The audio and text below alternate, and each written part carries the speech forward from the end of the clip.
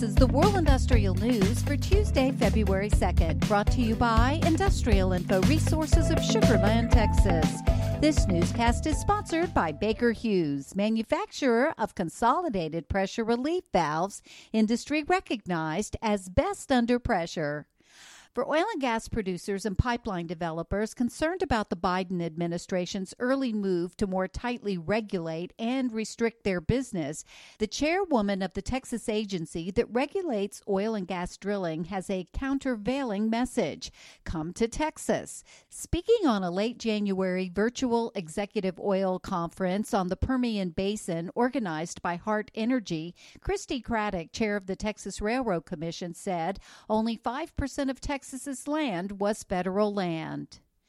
Chevron Corporation ended a rough year on a rough note. A $665 million net loss for the fourth quarter brought its full year to a $5.5 billion net loss, its first year in the red since 2016. The oil and gas giant slashed capital spending 35% following the COVID-19 outbreak, but it could not escape the effects of weak market conditions, heavy acquisition cost, and renewed concerns over U.S. regulations as the Biden administration begins to lay out its energy agenda.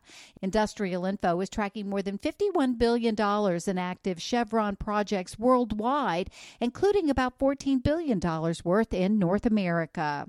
NextDecade has canceled its planned liquefied natural gas project in Galveston Bay, Texas, citing complications involving the U.S. Army Corps of Engineers and federal law over the proposed project site. A consortium led by Sweden's Vattenfall has teamed up to repurpose a recently shuttered coal-fired plant in Hamburg, Germany, into a hydrogen plant powered by wind and solar.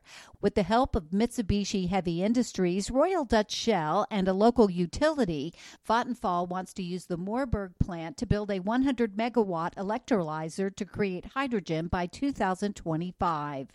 And since the COVID-19 outbreak forced major changes to everyday life in the U.S., e-commerce has been one of the beneficiaries. As more and more shopping has moved online for home delivery, the need for additional warehouse and distribution space has grown, and new distribution projects have sprung up to provide the space needed. Industrial Info is tracking 218 projects worth $13.20 billion that started since mid-March 2020, when the COVID-19 crisis began to cause lockdowns across the U.S. The overwhelming majority goes to Amazon, with 112 projects worth $9.04 billion. For details on these and other breaking news, read the full stories at www.industrialinfo.com. I'm Peggy Tuck, reporting for Industrial Info.